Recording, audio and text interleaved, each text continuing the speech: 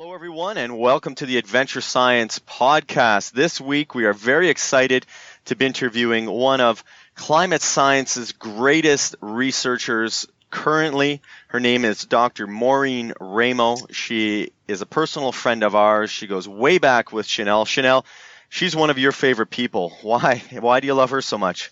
Well, Mo's very high up on my list of personal heroes. I was getting my MPA in Environmental Science and Policy at Columbia. That has classes in SIPA, which is the School of International and Public Affairs, and the Earth Institute.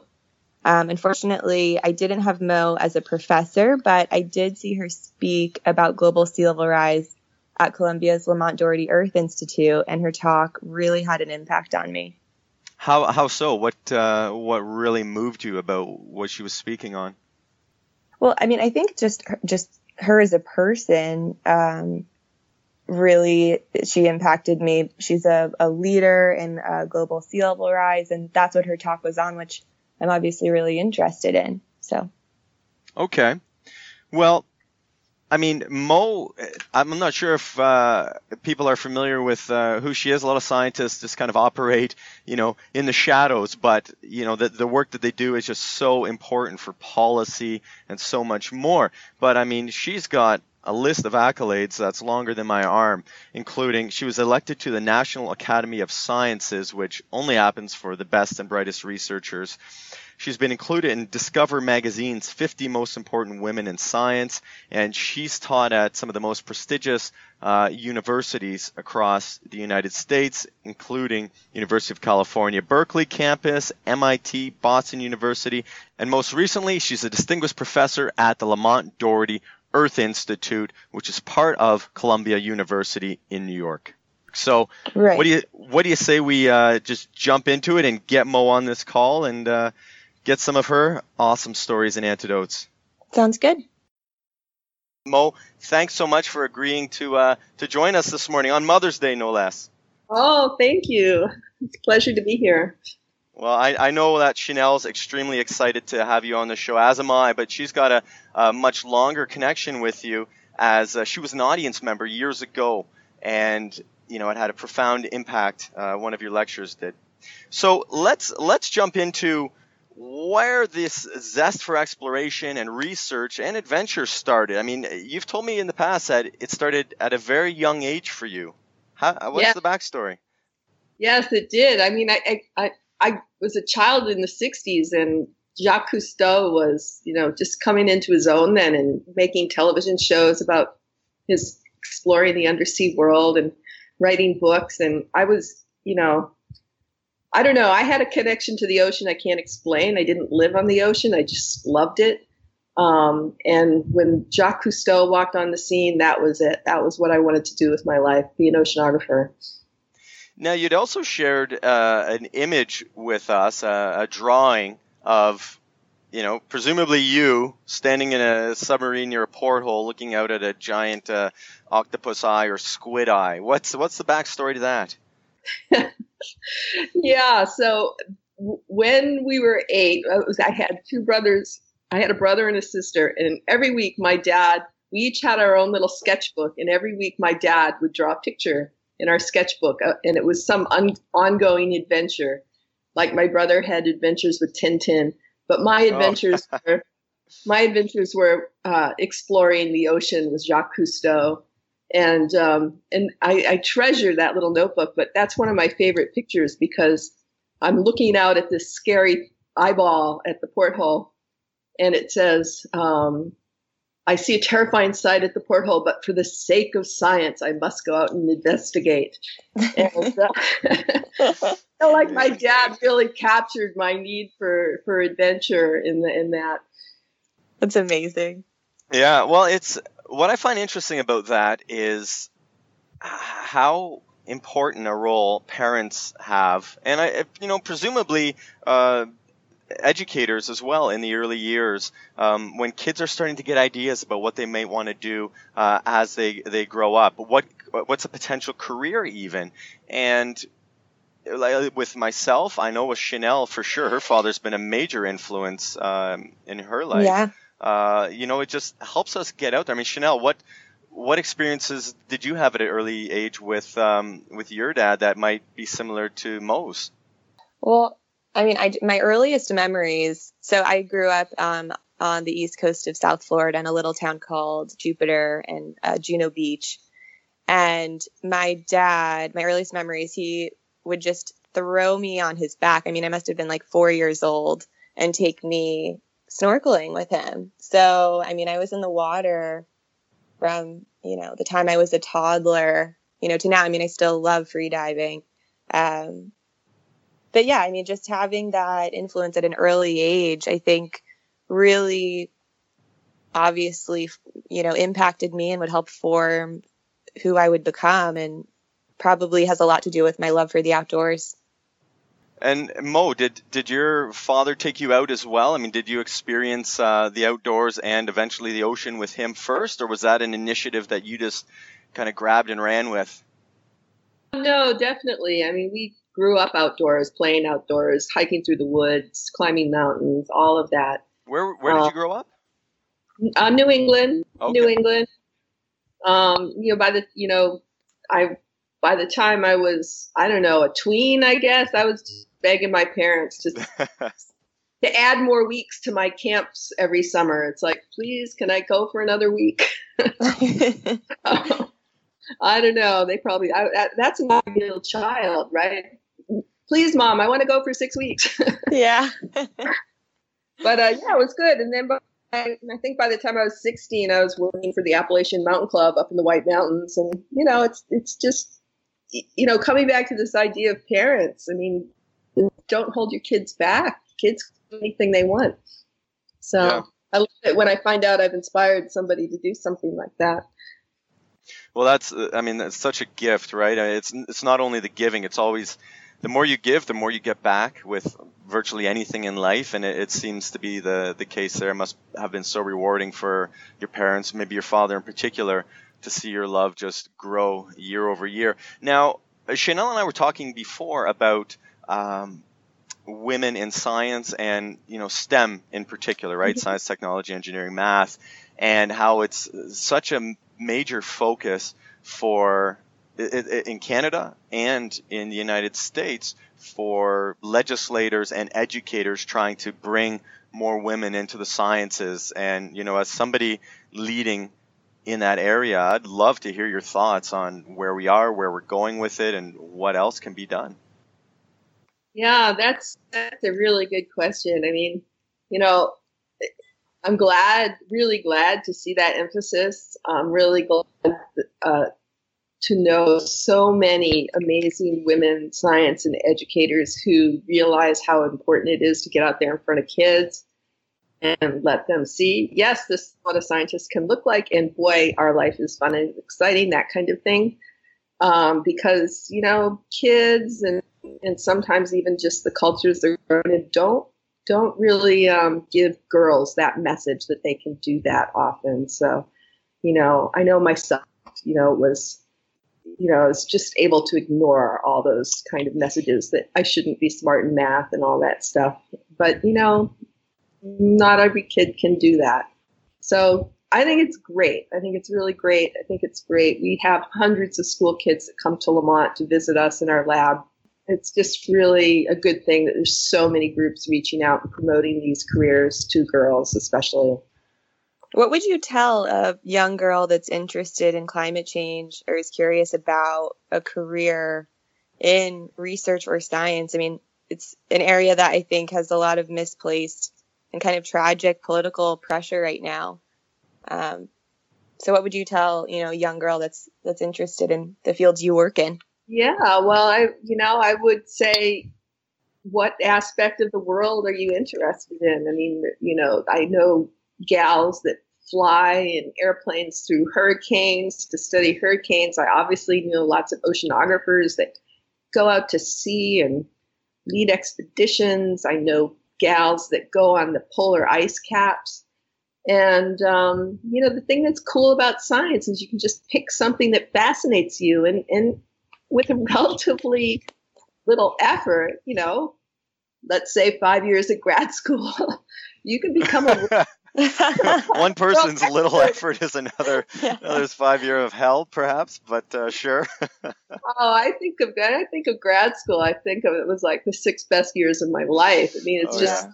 you love doing and you're passionate about it, and you're becoming one of the experts in the world at something. Now, granted, it could be very narrow and esoteric, but it could be something as simple as earthquakes from ice sheets, or how the ice ages happened. And these are just simple, I mean, these are fun questions to ask and study. Yeah.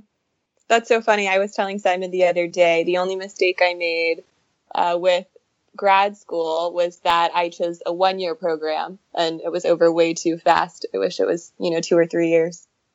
Oh, Chanel, you can go back and get your PhD. You know that. It's on the list. Yeah, and you do raise a good point, Mo. I mean, I was just being a little facetious there, but to look back on grad school and just reminisce on the freedom. I mean, first of all, we all seem to learn how to live on meager salary and rations, and it's fine.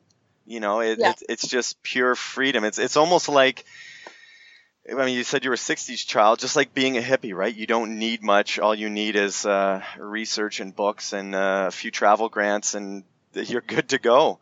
It was such a good time.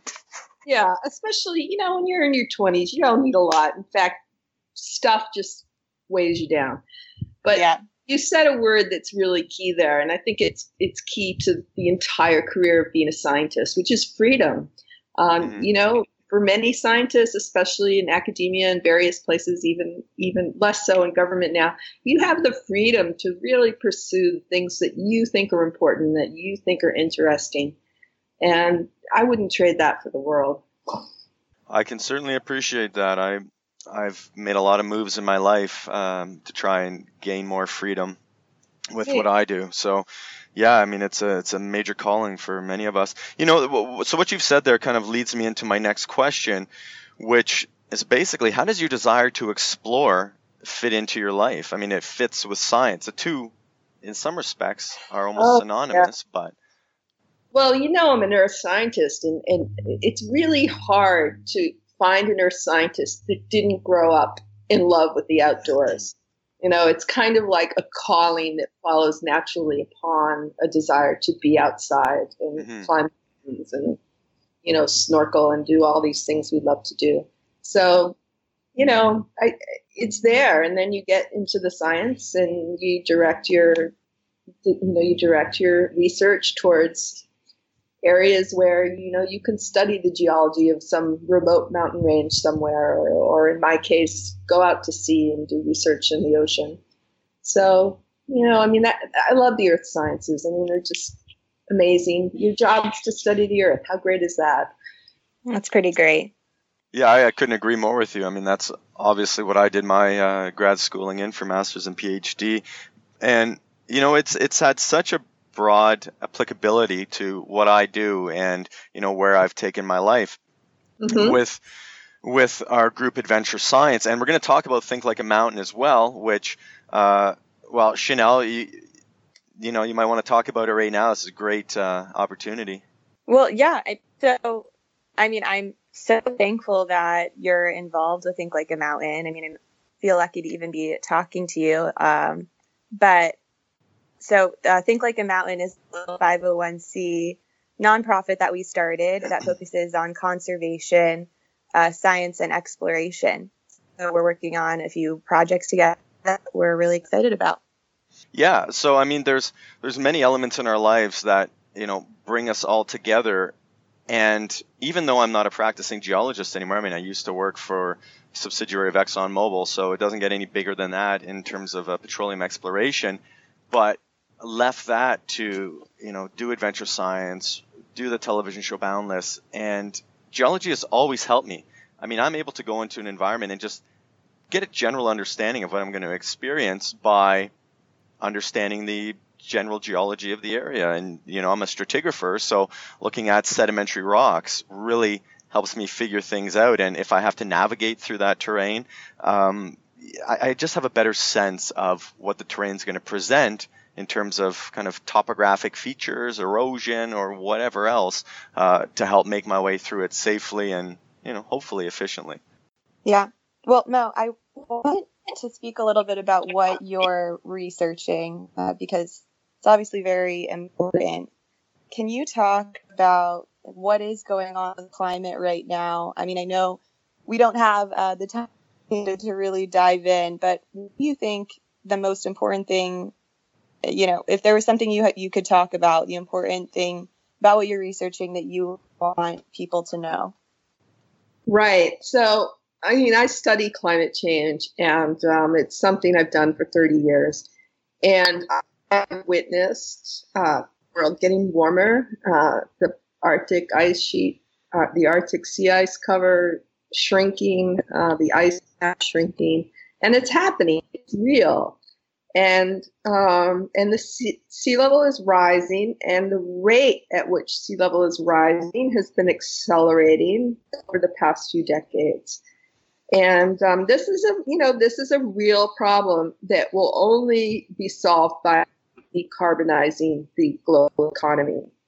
And there are many countries that are ahead of us. Almost all countries are ahead of us in recognizing this.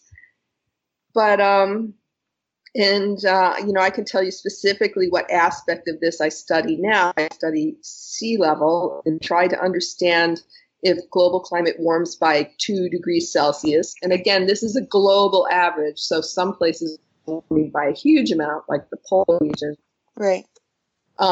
And trying to understand how much the polar ice sheets will melt in that scenario. And we can do that by looking to the past, looking at times in the past that have been naturally warmer than today. But just to bring it back for a minute to, what I would want people to know, there's so many creative solutions and adaptations and mitigations going on around the world right now. There's no reason. I mean, Costa Rica is 98% renewable energy right now, and their goal is to be 100% renewable in 4 years. And their whole cities are having this goal. There's villages. I mean, this is something people can do. The technology's there, the mechanisms are there. What we don't have is the political will in our nation to deal with this problem. And people can make that happen. People that care about the future of the planet for their children, as I do, and I assume many other mothers do. On this Mother's Day, if you want to do something for your kids, educate yourself about the climate change problem. Right. Yeah, I completely agree with everything you just said. I know you participated in the Science March a few weeks back. And one of the reasons we created Think Like a Mountain was to help scientists broaden their reach to the public, which I think is, increasingly important. How important do you think this is? And how do you think scientists can better reach a wider audience in this modern world we're living in that's full of distractions and misinformation and, Duck Dynasty TV shows? Oh, Lordy. Yeah, well, you guys are doing an awesome job. I mean, it's committed people. Thank you. Yeah, I don't know. I mean, the thing that makes me have a lot of hope is that I feel that people are really curious about this, and I see more and more people, just regular people, making changes in their life to try to become more sustainable and live more sustainably on our planet. We don't have infinite resources, so we got to respect the planet. Yeah, I think we both agree there.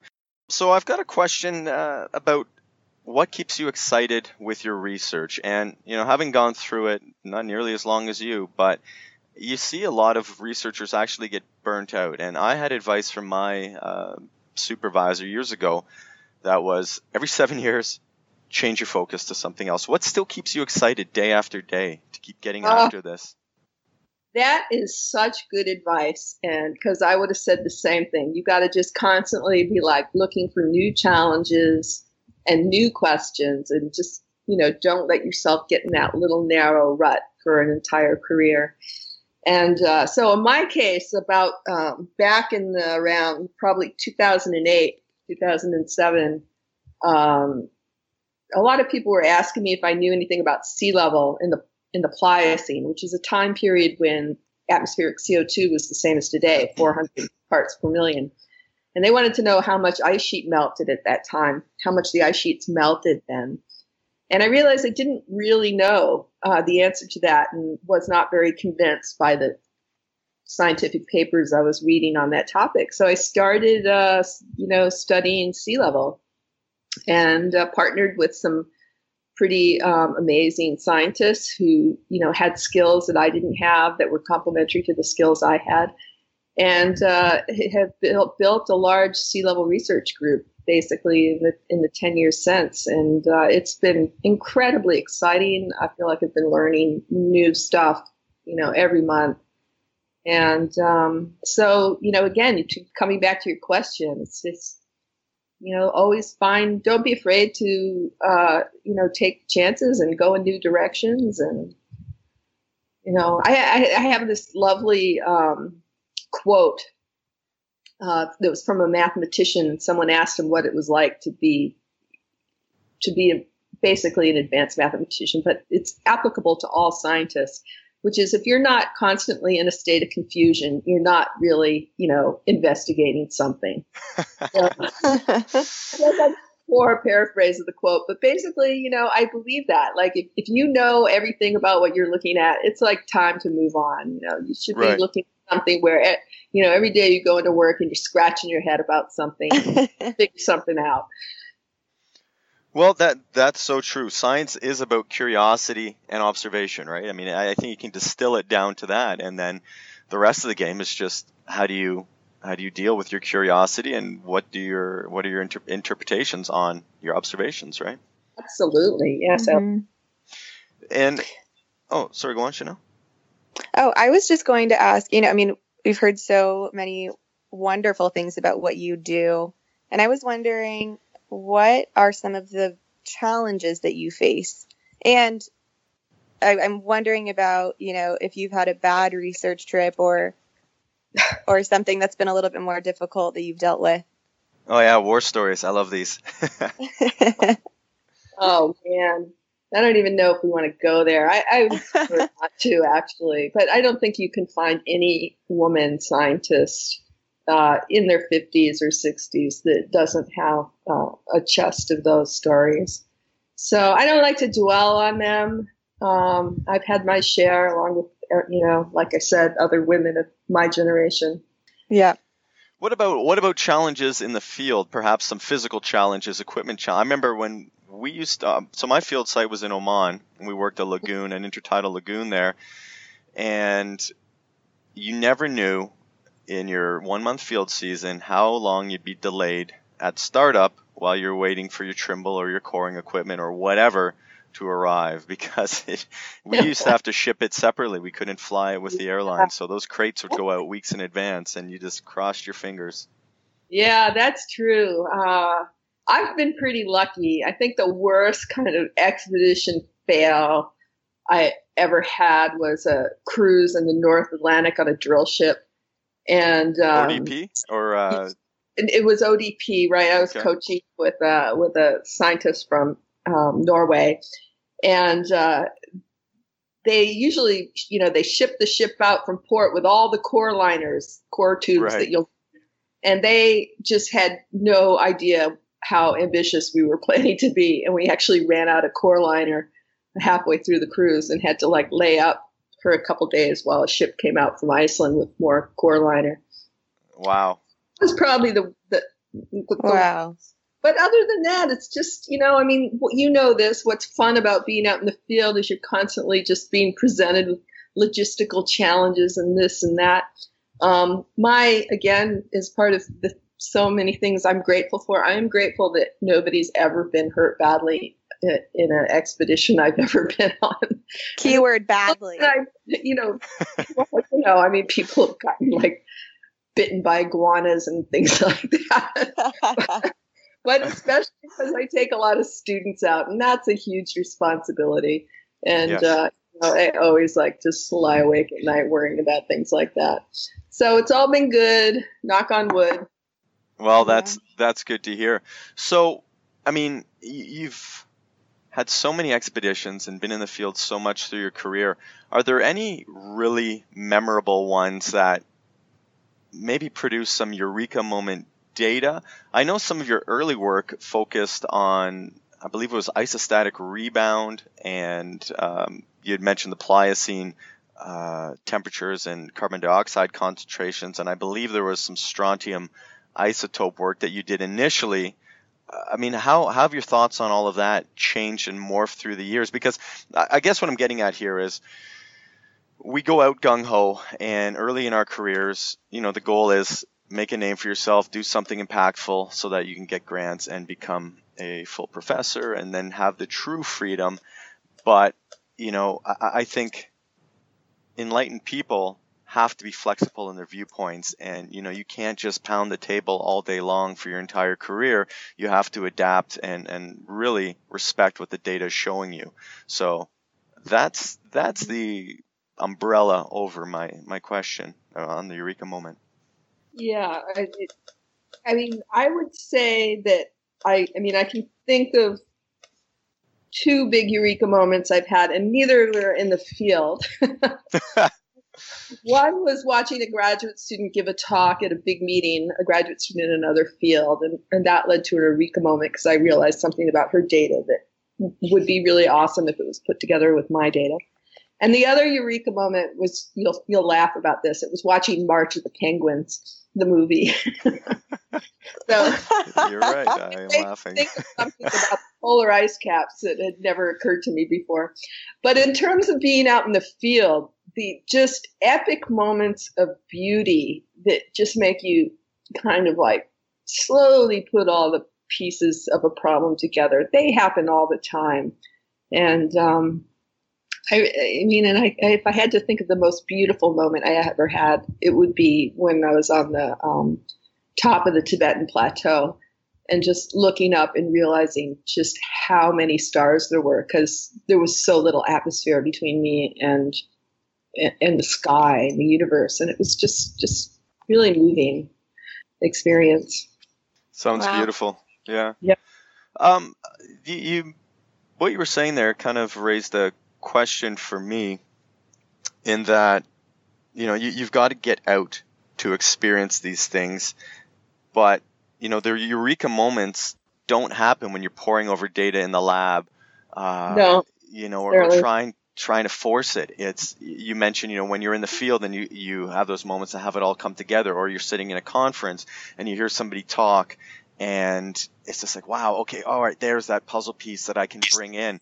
And I think applicability for science, but also our larger life in general, I see two things coming out of it. One, it takes time. You can't force these things. And two, realizing that you can't force these things, you just have to go through the process and be a little bit patient and almost trust that if you continue on that path, good things or these pieces of information or jigsaw pieces are going to appear. Yeah, I would add to that.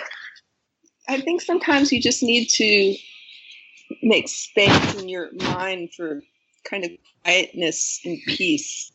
And I don't know. I mean, I'm a big believer in people going on vacation. Take an hour and go for a hike at lunchtime, or walk in the woods, or wherever you are. And I really think that carving out like those periods in your day, which is actually hard to do, but it's really important. It makes space in your mind for those thoughts. Yeah. I have a question that I ask all of our interviewees, and it's, do you have a mantra? Oh, yeah. I do, actually. It's create your perfect day.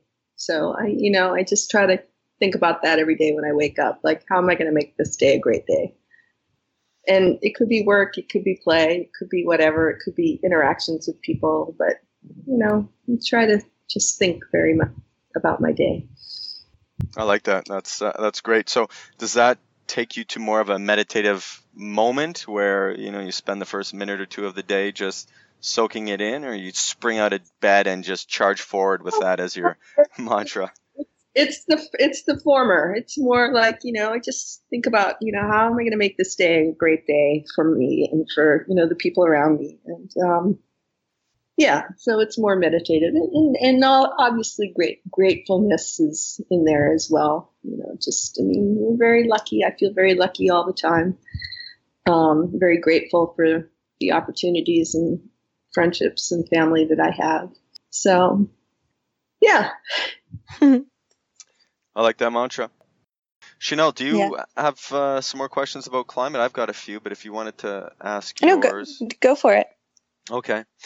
Mo, so I'm interested in knowing just some of the basics about essentially carbon in the atmosphere and what's going on now versus what's gone on in the past. So when I was going through school, there was quite a bit of debate about Milankovitch cycling and solar flares and things like that. And then, hey, we've had periods in our past where the continents have been amalgamated and there were no polar ice caps. And, Right.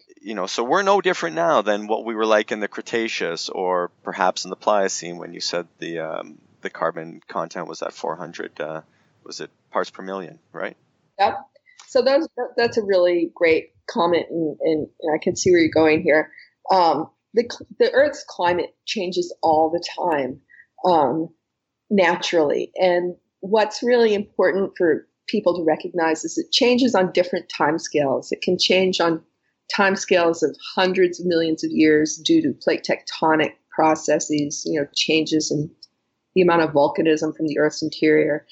And on shorter timescales of tens of thousands of years, the climate changes dramatically between ice ages and periods like today when it's warmer, just due to changes in our orbit around the sun. So we have these long, slow orbital variations around the sun, and sometimes we're a little further from the sun and we plunged into an ice age, and sometimes we're a little closer like today and it's warmer. And what was pretty cool was back in the 70s, people finally understood this and were able to prove that the ice ages were caused by these subtle variations in Earth's orbit around the sun. And when they looked at that, they realized, wow, we're going into an ice age. So over the next 10,000 years, the Earth would have become progressively cooler. And so that was, people were saying, wow, we're kind of heading towards an ice age. But then, of course, what happened is humans also recognized that the CO2 being put into the atmosphere was causing the planet to warm.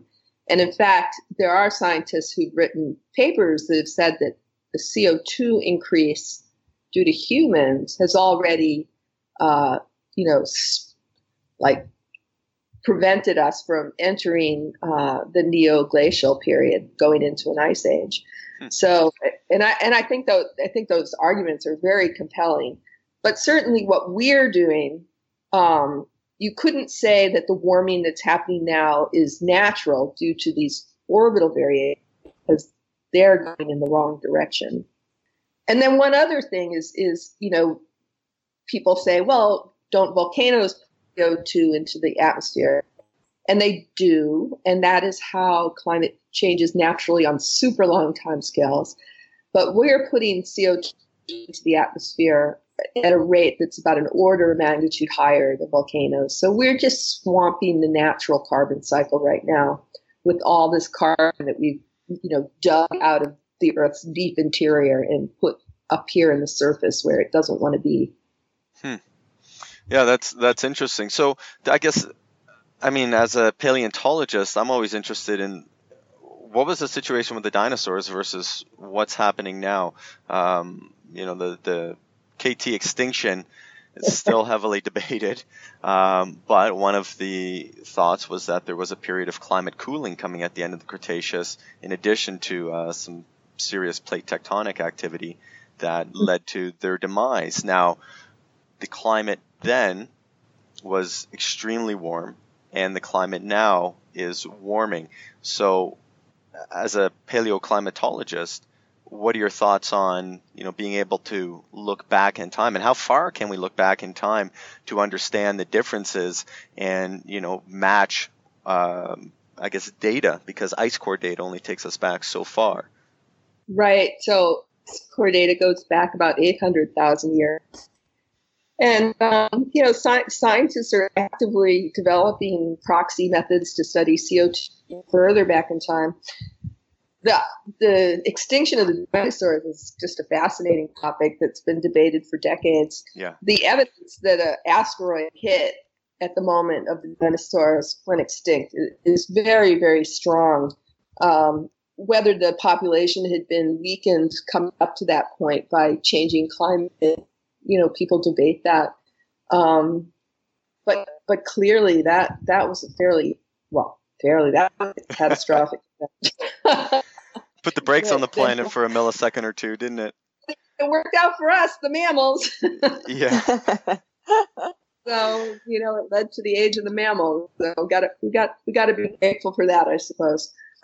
Yes. Well, I know this isn't your area of expertise, but there is a growing voice in the scientific community who are saying, we are in the, I believe it's the 6th mass extinction right now, and it's the human caused extinction period now, and that's got to have significant ties with climate as well. What are your thoughts there?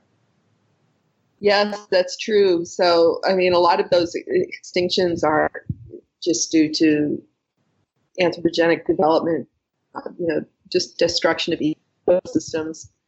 But also more and more of it's going to be due to changing climate zones and climate patterns that, if you have a little that counts on feeding a little bug to its little baby birds, and all of a sudden the spring's coming 3 weeks earlier, and that bug's, gone by the time the bird arrives from the south, that could lead to a cascading chain of effects where that little ecosystem starts to fail. So there's a lot of scientists out there. Like I said, this isn't really my thing, but there's a lot of scientists out there studying these interdependencies within the ecosystems that are being disrupted as climate changes gradually. Climate's changing gradually on a human timescale, like over the lifetime of a human. But of course, this is incredibly rapid change when you think about an evolutionary timescale. So that is why there's this increase. That's why they call it the 6th great extinction. Yeah, it is that challenge for humanity to understand that, climate is not a 70, 80, 90-year process. It's a hundreds of million year process, and our brains can't comprehend that, really. I think I have a little bit of a greater understanding than most, thanks to being a geoscientist. We work, as you know, in very long time scales. So you understand that continents that are creeping along at millimeters or centimeters per year or inches, it doesn't seem like much year over year, but you give it enough time and they're going to cross oceans. That's right. Yeah. So, Mo, what do you think the most important thing about your research is at the moment that people should know? Great question. So I think the really key thing I'd like people to appreciate is that when we look at the geologic history of polar ice sheets, we can see that when they cross a stability threshold, they can start melting really rapidly. And when I say rapidly, I mean by meters per century. So this is something we should all be really worried about, that the poles don't, cross this tipping point, and all of a sudden you see the West Antarctic ice sheet collapsing and sea level rising by 2 meters per century. So that, there would be hundreds of millions of people around the world that would basically have to migrate. They would become climate refugees out of the coastal zone if that happened. So sea level, this is something very hard to walk back. If sea level rises, you can't really scoop up that water and put it back in an ice sheet. And people need to take this threat seriously. And not only that, it's not a hopeless scenario, there's easily things we can do to slow the rate of global warming. So I just want people to think about that. No, I think the interesting thing about this topic is that it impacts all life on Earth. So, I mean, I really don't think there's a more important topic that people should be learning about and concerned about. And I was just going to ask, what can people expect for sea level rise? I mean, we were talking about that climate changes, over long time periods, but thanks to us humans, it's now changing at a rate that is very rapid and that we can see within our lifetimes, that we're already seeing. So Right. What can people expect? I mean, I live in South Florida. I lived in Manhattan before. I mean, we're already seeing a lot of scary things happening in Miami and around the world. But what can we see in our lifetimes? What should people be expecting? The way, if nothing changes. That's a great question, Chanel. There's two sides to that question. You said at the end, if nothing changes. If nothing changes, I think it's probably very likely that the seas will rise by a number of meters over the next 100 years or so. But things will change. I mean, I would say within 10 years, society is going to get its act together and deal with this problem, because the evidence is just overwhelming. But the other question you asked is more of a scientific one, which is for different increases in CO2 in the atmosphere, what would you predict the rate and magnitude of sea level rise would be? And this is where scientists are actively working, especially in the polar regions. And this may segue into your interest in exploration. The polar regions are vastly understudied. We have one tiny little ice shelf around Antarctica that's heavily monitored and mapped in year to year. But, we should be having ongoing monitoring all around Antarctica, all around Greenland. And this is where, we're worried about the state of government research funding with the National Science Foundation. But luckily, these are areas where there's global research efforts. But, we need to be right there on the front lines of polar ice sheets and see where they're melting, why, what's happening, what are the processes, what are the physics of movement of ice sheets along their base, how do they melt, how do they break apart. And so this is what we're all pushing for. With current forecasting, how much sea level rise do you think we're likely to see, this century? I think if we continued as business as usual, I'm very comfortable with a number that's around a meter higher than today, possibly more on the east coast of the U.S. So that's in 80 years from now, so at the end of this century. All right. Wow. And significant. Yeah. Imagine that. And Chanel, you said you're living down there in Florida. I mean, the nuisance king tide flooding in Miami, I think everybody notices it now, right? Right. The octopus in the parking garage is the canary in the coal mine. Yeah. Climate change. And, so you see everyday people having to deal with this and actually worrying about real estate values and collapsing and stores that, when they raise roads are now in basements and can't get insurance because they're basement properties. And yet you have, at the higher levels of government, kind of almost willful, refusal to address this problem. Right. And the financial implications are just astounding. I mean, we're already seeing it. Yeah. I don't get it. Yeah. It's an incredible challenge for all of us to face head on and, well, first of all, acknowledge and then tackle. I mean, inaction is the worst thing we can do here. But, that'll be for our political podcast. So, Mo, I think you've alluded to it quite strongly with your last answer, but what do you see with the next 5, 10 years of exploration? Where are we going in the future? What needs to be done? Let's focus on climate. Well, for climate scientific exploration, it really is the poles. We need to understand sheets, how they behave. They're just, it's a very underexplored part of the planet. So what kind of scientists do we need to start training to send out there? Are we creating glaciologists? Are we doing paleoclimatologists? Who do we need to tackle these problems? Yes, all of those. Glaciologists, absolutely. Polar oceanographers, coastal researchers, paleoclimatologists, all of the above.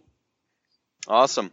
Well, there you go for our younger listeners trying to figure out what to do in their undergrad. Yeah. You are needed. You are needed. Get into earth sciences. I went in there because the math wasn't so bad. So it's, in some respects, it was science light for me, which I loved. But it gets you outside and gets you solving some of the most important problems facing Earth. I mean, talk about heroic efforts, right?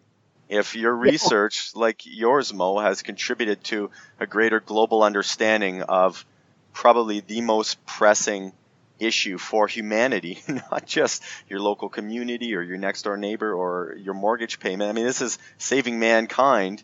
This is pretty important research. So if you want to be a research hero, kids, get into the earth sciences. Don't delay.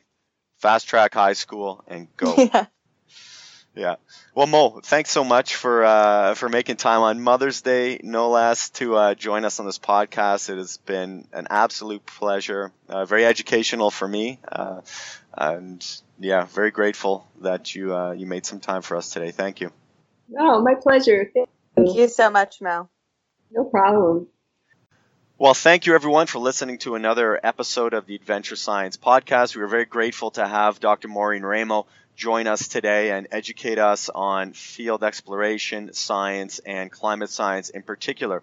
If you'd like to learn more about adventure science, visit us at www.adventurescience.com. Or if you'd like to see our sister organization, Think Like a Mountain, check us out at thinklikeamountain.org.